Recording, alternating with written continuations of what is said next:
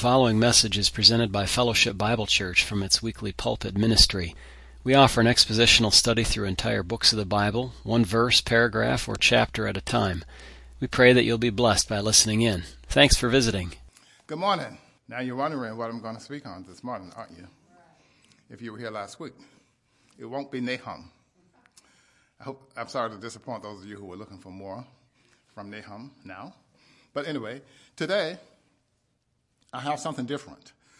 And yesterday at the men's meeting, we were talking about these things. And so I presented yesterday. And those men who were in that meeting, they've already heard most of what I'm going to just say.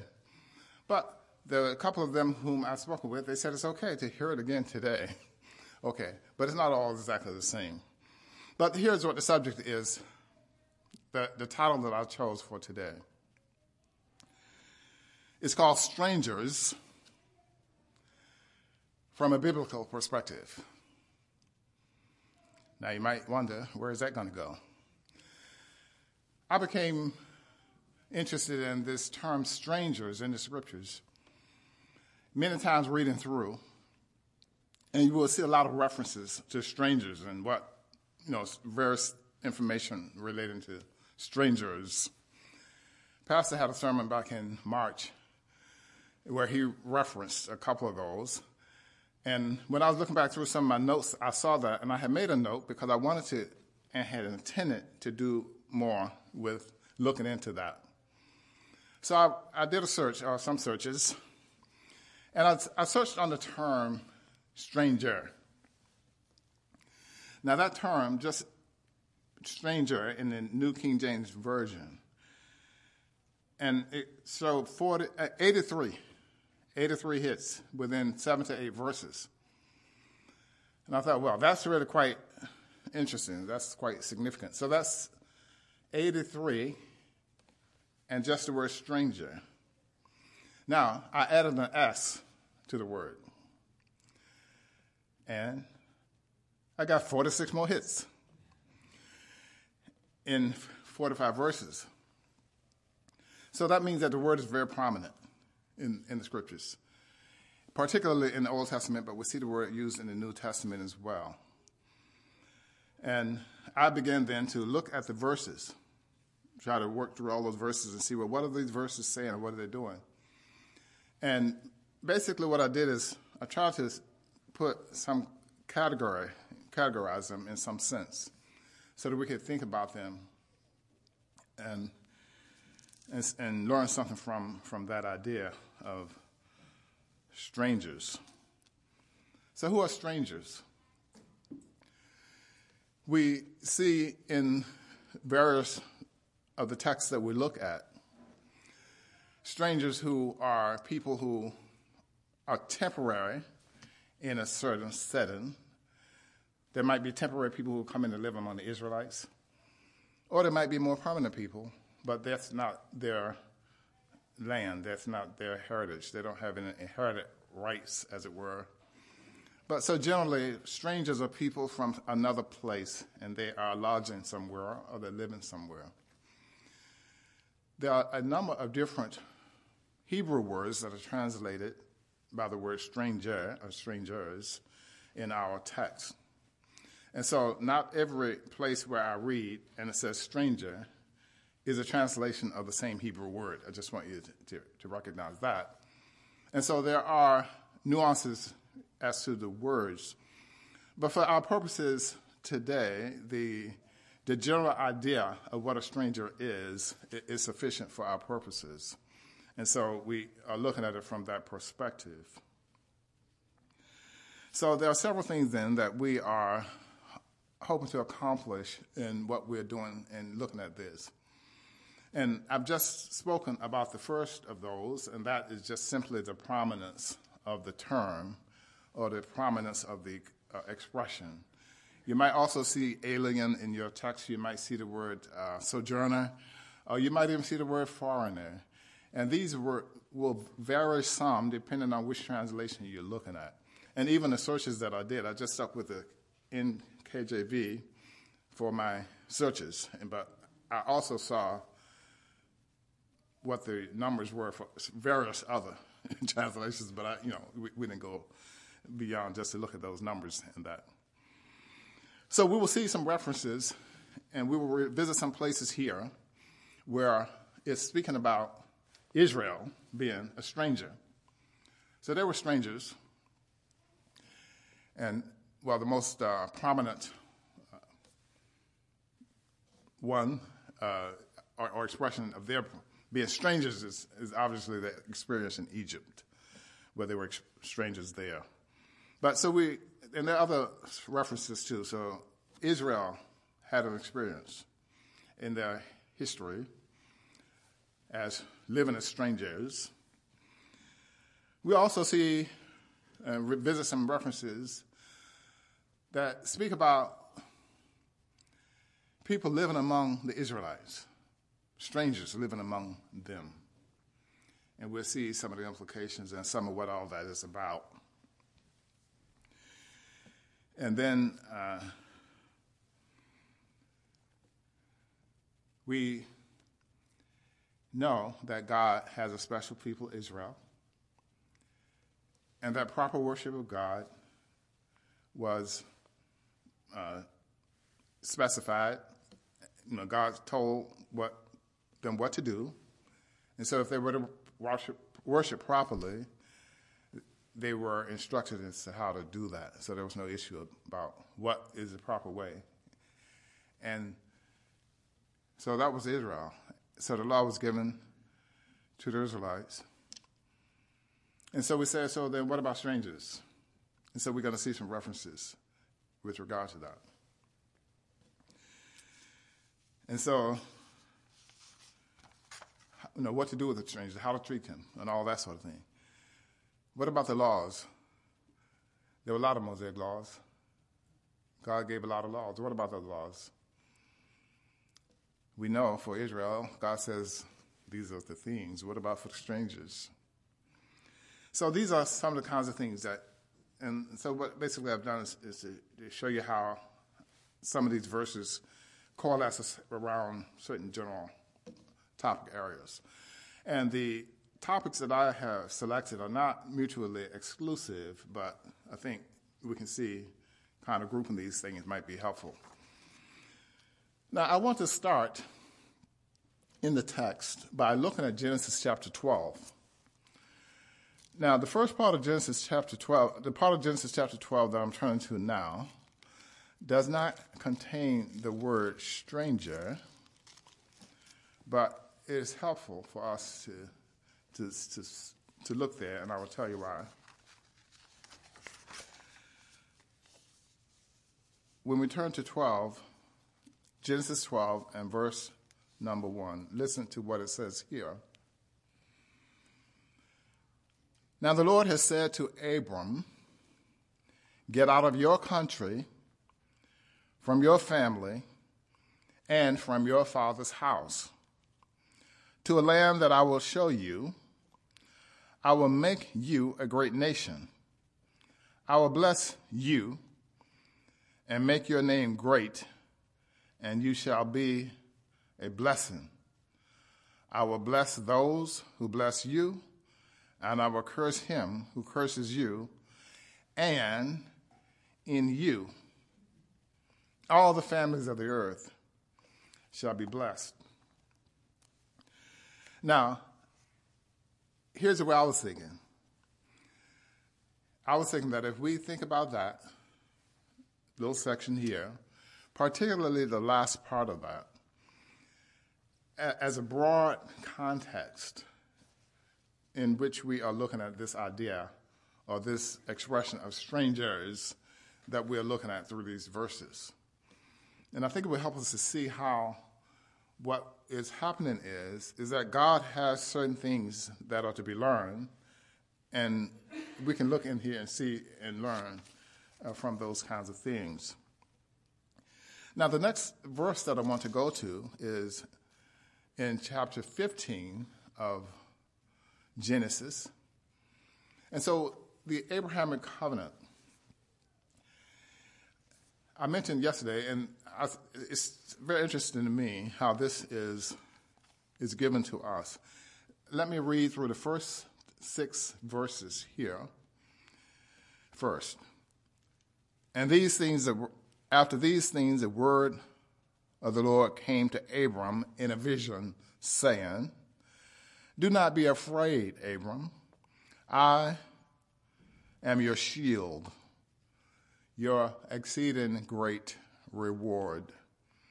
But Abram said, "Lord God, what will you give me, seeing I go childless, and the heir of my house is Eliezer of Damascus?" Then Abram said, "Look, you have given me no offspring indeed. You have given me no offspring. Indeed, one born in my house is my heir."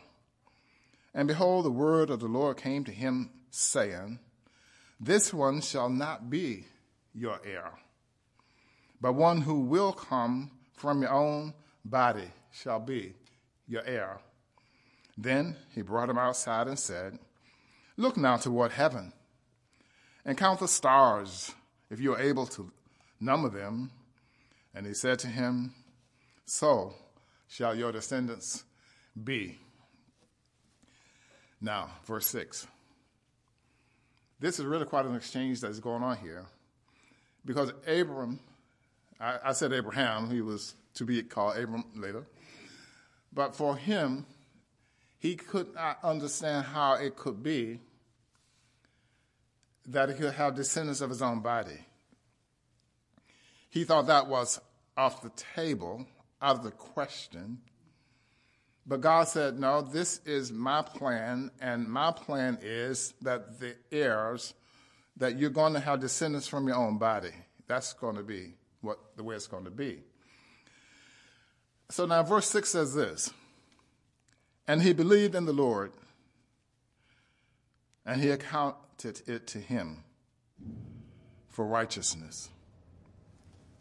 And so now here we have this great statement of faith of Abraham, and we have righteousness, and we have him believing in God. He believed in God, and God put to his account a stamp of saying righteous. Now, when we go to verse 13, the way that I think on things, what we see in verse 13 will come as a surprise. Let me read that. Then he said to Abram, "Know certainly that your descendants shall be," and here's that word, "strangers in a land that is not theirs, and will serve them, and they will afflict them 400 years. So here we see, beginning in chapter 12, God has said to Abram, "You're going to have these descendants, and they, for the blessing of the whole world." And now he says, these very people are going to have 400 years in captivity as strangers. And they did. So something is going on here. What's going on here? Strangers. Let me read another place in Genesis chapter 28. Israel as strangers. In chapter 28.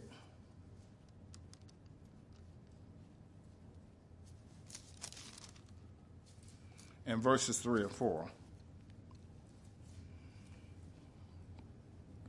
I'm bringing it into a context, but hopefully this is enough to make the point I'm looking at. Or maybe I should start at verse 28, verse 1. In chapter 28, verse 1. Then Isaac called Jacob and blessed him and charged him and said to him, "You shall not take a wife from the daughters of Canaan. Arise, go to Padan Aram, to the house of Bethuel, your mother's father, and take yourself a wife from them there of the daughters of Laban, your mother's brother. May God Almighty bless you and make you fruitful and multiply you, that you may be an assembly of peoples, and give you the blessing of Abraham, to you and your descendants with you, that you may inherit the land in which you are a stranger, which God gave to Abraham. That's what God says. I'm going to read another one over here in chapter 37. And this one is in verse number 1. Now Jacob dwelt in the land where his father was a stranger, in the land of Canaan.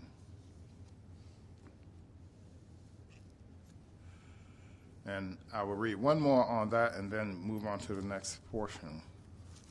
In Exodus chapter 6. In Exodus chapter 6, verse 14.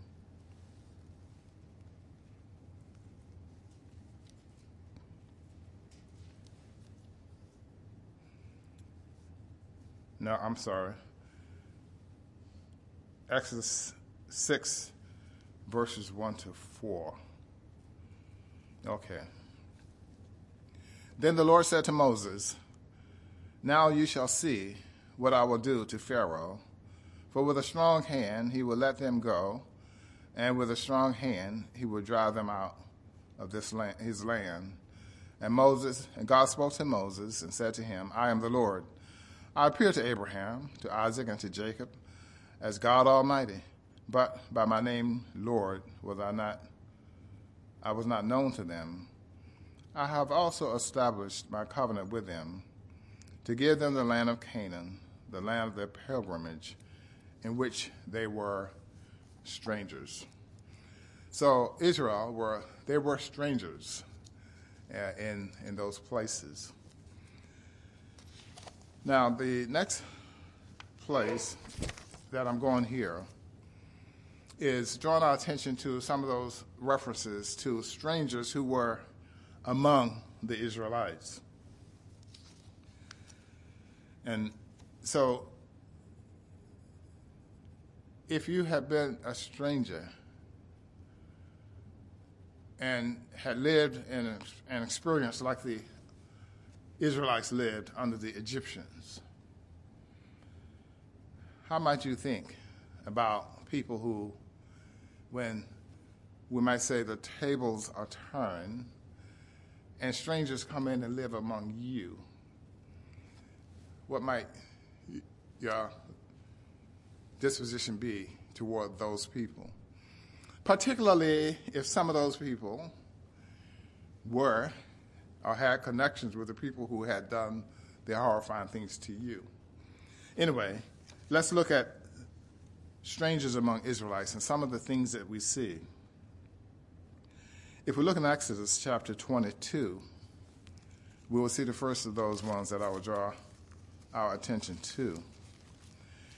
In Exodus chapter 22, and in verse number 21, it says this: "You shall neither mistreat a stranger nor oppress him." And then it says, "For you were strangers in Egypt." So he's connecting how they ought to treat the strangers among them to the fact that they were strangers in Egypt. So the fact that they were strangers in Egypt is supposed to serve as a deterrent for them so that they don't mistreat those who are coming in among them. That's what it's supposed to do. And now look at verse 23. And it gets even more interesting. In verse number 9, chapter 23, verse 9, I'm still in Exodus. This is what it says there. "Also, you shall not oppress a stranger, for you know the heart of a stranger, because you were strangers in Egypt." So that's really getting to the heart of the matter. To say, you've experienced what it is to be in that circumstance. So do not use it as an occasion for mistreating and for oppression. The NET translate that verse I just read this way: "You must not oppress a resident foreigner, since you know the life of a foreigner, for you were foreigners in the land of Egypt." And so that direct connection to the experience. And the experience is supposed to inform them as to how to treat those who are in among them. That's interesting. The next one I'm going to use here is in Leviticus. And this one has to do with benevolent concern for strangers who are in among them. In chapter 17 and verse 13, it says this: whatever man of the children of Israel or of the strangers who dwell among you, who hunts and catches any animal or bird that may be eaten, he shall pour out his blood and cover it with dust. Now that one is just simply saying that the same rule for each of them had the same rule. But now we're going to go to chapter 19. And in chapter 19 and verse 10, and this is actually, the comment I made about the benevolence refers actually to this one.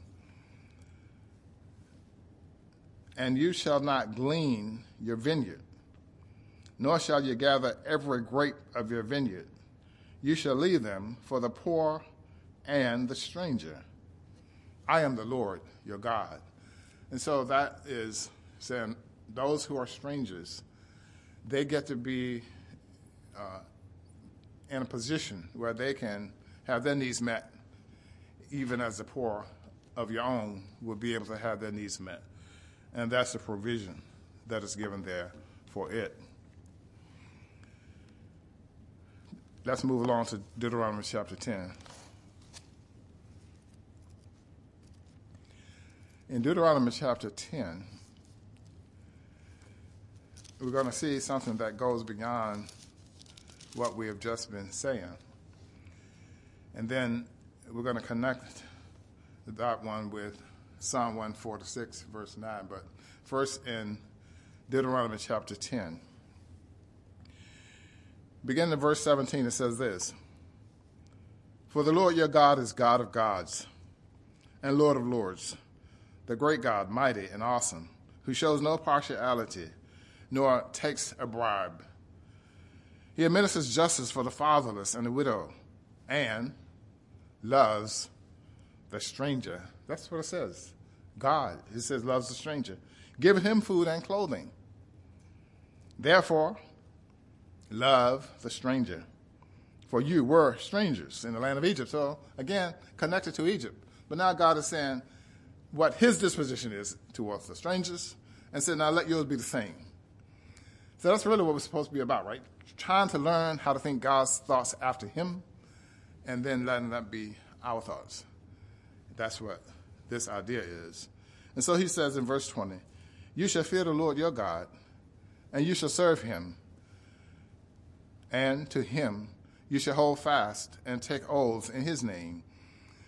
He is your praise, and he is your God, who has done for you these great and awesome things which your eyes have seen. Your fathers went down to Egypt with 70 persons, and now the Lord your God has made you as the stars of heaven in multitude. So that's really quite an interesting thought there. The idea that is expressed here, that God loves strangers. In Psalm 146 and verse 9, it says, the Lord watches over strangers.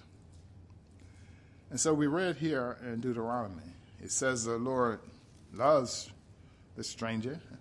And Psalm 146 verse 9 says, the Lord watches over the strangers. And so what do you think Israel should do with regard to the strangers who are in among them? Well, if they want to be like God, then they want to adopt his view and his way of doing things. And the expression is given there.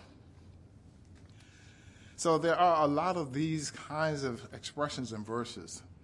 And we visited a number of them yesterday, and I told them, and I had, there was just so many more. We didn't get close. We didn't even get close to visiting all the ones that I have in my notes. But it's, for me, a very instructive study to look at this.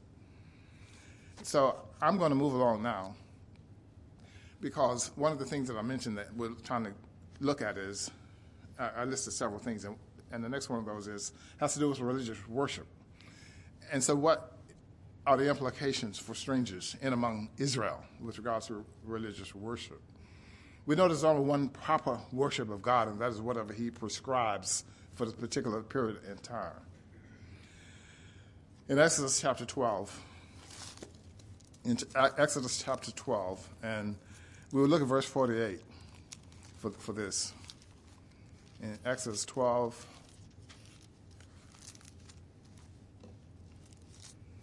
and verse 48 says, "And when a stranger dwells with you and wants to keep the Passover to the Lord, let all of his males be circumcised, and let him come near and keep it. And he shall be as a native of the land, for no uncircumcised person shall eat it." And so the same rule was applying. And so I said to keep as a broad idea or broad overarching context that God's intent toward Abraham was that all the world should be blessed. Now he's talking about how to properly worship him. And he said, well, for the stranger and for the Israelite, it's the same. How can a person come to God in a right way? In a person, even now, today. How do you come to God? How can you approach him? How can you be made right with him, or be declared justified or righteous in his sight? There's only one way. God has just told what it is. It doesn't matter who the people are, where they're from, or what they look like, or anything else about them. It's all about God and what he said. It's just the same one thing. And so those Israelites, they had what God has said. And the stranger who wanted to be with them, or wanted to accept their religion, or to worship with them, they had to do it the exact same way. And God was not going to tolerate false worship. I'm not going to belabor this point, but I'm going to go to one more here. In chapter 20, verse 2, in Leviticus. 20 and verse 2 of Leviticus. It says here, again, well, let me read verse 1. "Then the Lord spoke to Moses, saying, again, you shall say to the children of Israel, whoever of the children of Israel, or of the strangers who dwell in Israel, who gives any of his descendants to Moloch, he shall surely be put to death. The people of the land shall stone him with stones." And so this way of doing things, God says, for the stranger and for the Israelite, it's the same. He's not making a distinction between them. They both would get the same penalty if they violate in that way. And so the ways of giving sacrifices and all that. So there's so many things there that are said that it's the same. The stranger and the Israelites, they're under the same rule for worship. And so if they're to worship God in truth, or as we say, in spirit and in truth, then it's going to be the same way. God says he looks at the strangers and he loves them.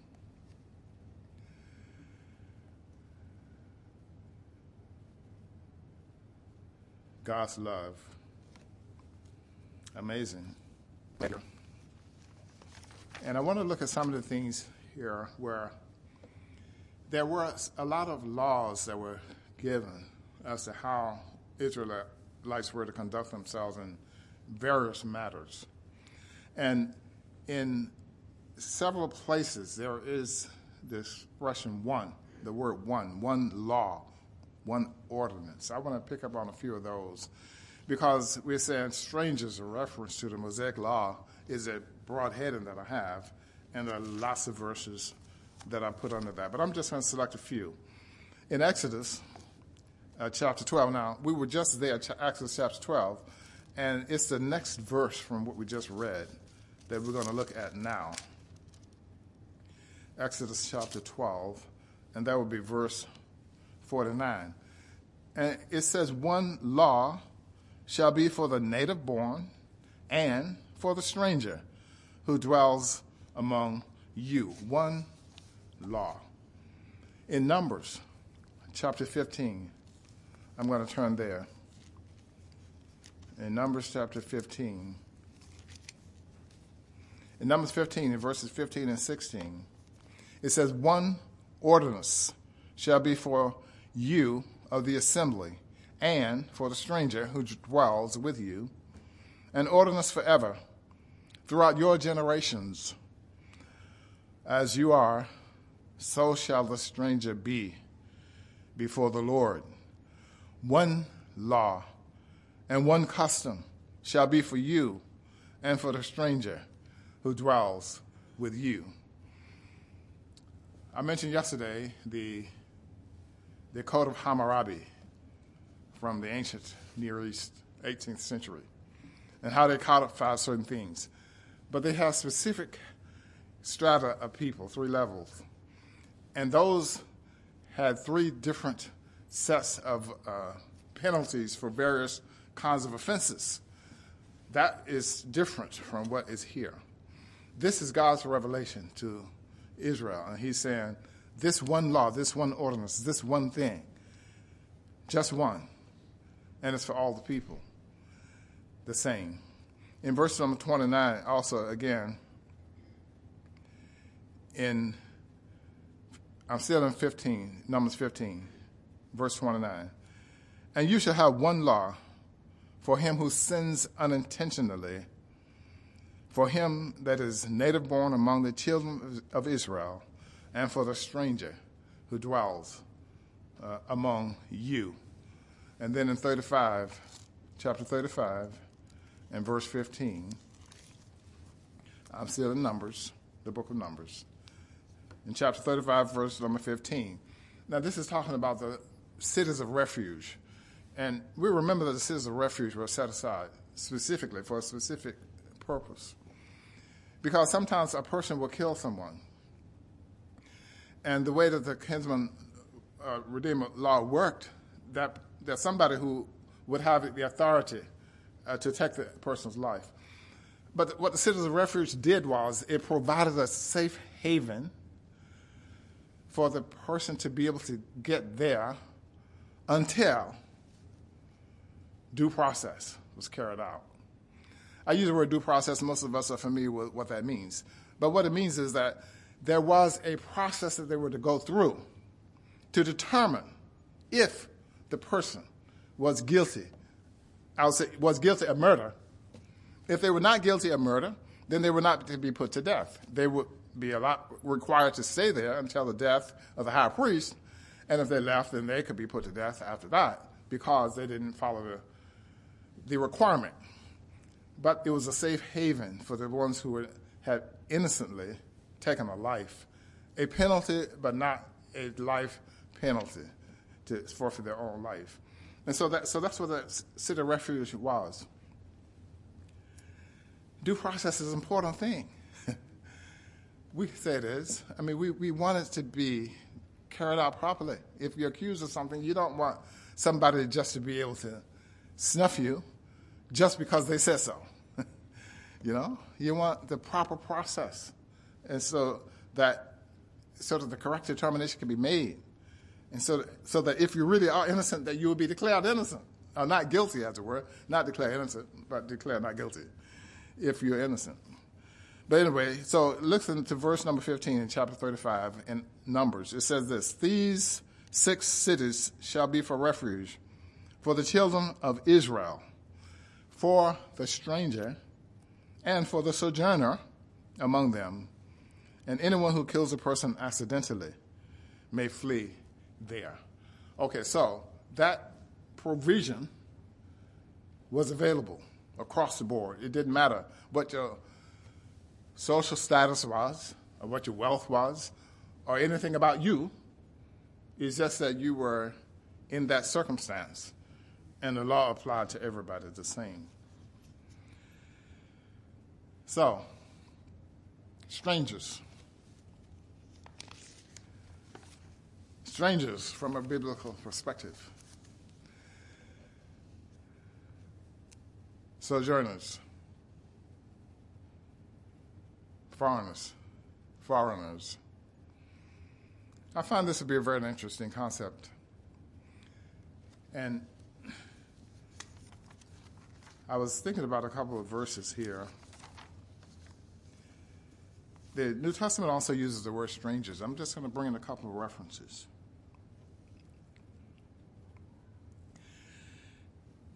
The gospel message was brought or was delivered to the Gentiles. But it was Israelite-centered in its beginning. Ephesians 2:19 says, "Now therefore, you are no longer strangers and foreigners, but fellow citizens with the saints and members of the household of God." And so within the household of God, no strangers, no foreigners, but fellow citizens. In Hebrews chapter 13, and chapter 11 and verse 13, it says, "These all died, not having received the promises, but having seen them afar off, were assured of them, embraced them, and confessed that they were strangers and pilgrims on the earth." Now, for those who are the believers in the Lord Jesus Christ, I think it's fair to say that we are strangers and pilgrims on the earth. We are residents here, but this is not our permanent home. We are sojourners. We are, in a sense, we're foreigners. We're citizens of a different kingdom, of a different place. Strangers. But in the meantime, we're here. And I think we can think about these kinds of teachings and think about it when we are strangers in a strange place and when strangers come in among us. We're going to pray and close. Our Father, thank you that you permitted us, granted us, allowed us the privilege to hear someone proclaim the gospel message to our ears, that you worked in our hearts to hear and to believe and to receive the one who knew no sin, that we could be made the righteousness of God after he was made sin for us. We pray in his precious name with thanksgiving. Amen. Thank you very much. Appreciate your kind listening.